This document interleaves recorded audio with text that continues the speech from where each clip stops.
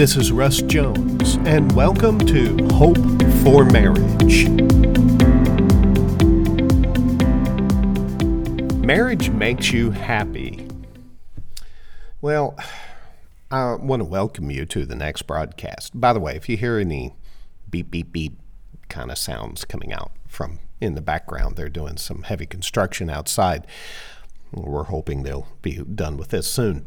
Anyhow, a young lady who was recently married looked at me and said, "I thought marriage would make us happier." First of all, it wasn't my wife who said that. And second of all, never take a sip of coffee when the person you are counseling is saying something. I choked and burnt myself at the same time when she said that. You say, well, what do you mean? Just so that you understand, marriage has never made anybody happy. Marriage will never make anybody happy. Marriage cannot make you happy. That isn't the point of marriage. Marriage is a commitment, a lifelong commitment. And yes, I know some marriages don't make it. And yes, I know many marriages could have made it. And yes, I know your marriage can make it. So let's work on this. First of all, stop blaming the marriage for your happiness. Marriage isn't some kind of magical spell that the pastor or priest or whoever married you put on you whenever you said your marriage vows.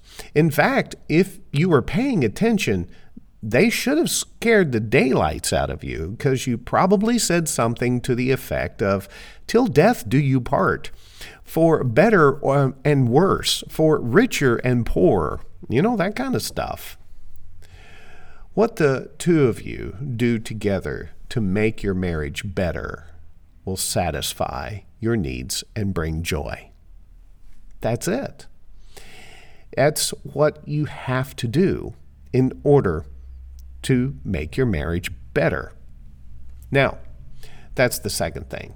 Stop trying to be happy and start being content.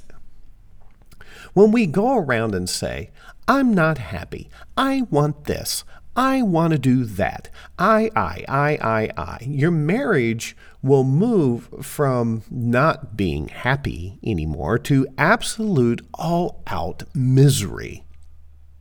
You have to find a place where you are content where you are at. Now, contentment means that while you may not be where you want to be, you're not going to let the moment ruin what you have. Now, I do need to say this. If someone is in the marriage doing something that causes pain and damage, you're not going to find contentment. What do I mean? If you're having an affair, trashing the marriage or the other spouse, making unfounded accusations, abuse of any kind, I think you know what I mean. But for the majority of people out there in their marriage, their discontentment or their unhappiness really isn't rooted in any of those things, but just simply over the fact that they're not getting what they want. Probably need to go back and re-listen to the Expectations podcast that I just put out earlier. Understand what joy is. Joy is a place where you draw strength. FYI, happiness can never do that for you. Joy isn't just being positive, it's being an encourager. Joy cares more about the needs of the spouse than of yourself. Joy understands this basic scriptural principle. It's more blessed to give than to receive.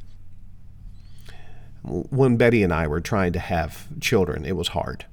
Long story about that, and I'll invite Betty to another podcast to share with you that story sometime at a later date. There were miscarriages, years of heartbreak, lots of rejection and pain. It was one of the most difficult things we ever went through in our life. How did we get through it? By being happy? No. We just wasn't going to be happy.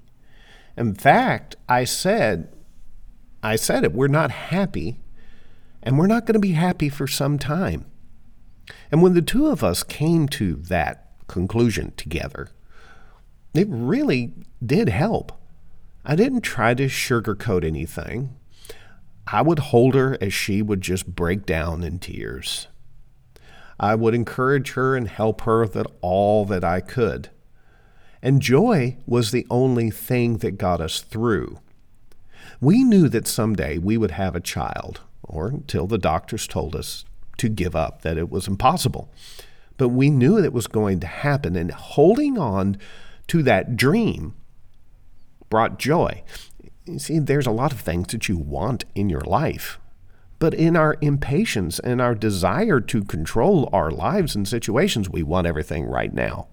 Well, that's not always going to be the case, and that's okay. We never hated each other through this process. We never punished each other. We never allowed the other to punish themselves as if they were broken or unworthy of having a child. We found joy, and we stayed there. If you are at a place in your marriage where you are so unhappy, ask yourself, if my spouse were to become seriously ill today, what would I do?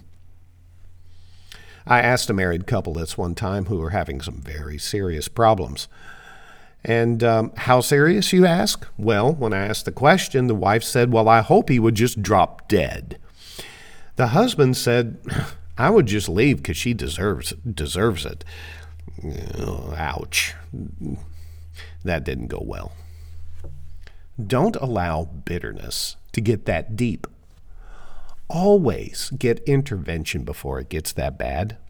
Just talk to somebody who's been there and done that. Have all the happy moments you can have in your life and cherish them. But remember that contentment and joy will take care of you through thick and thin. Do you see the difference? Well, I hope you do, and I know it will make all the difference in your marriage. I'm Russ Jones, and welcome to Hope for Marriage.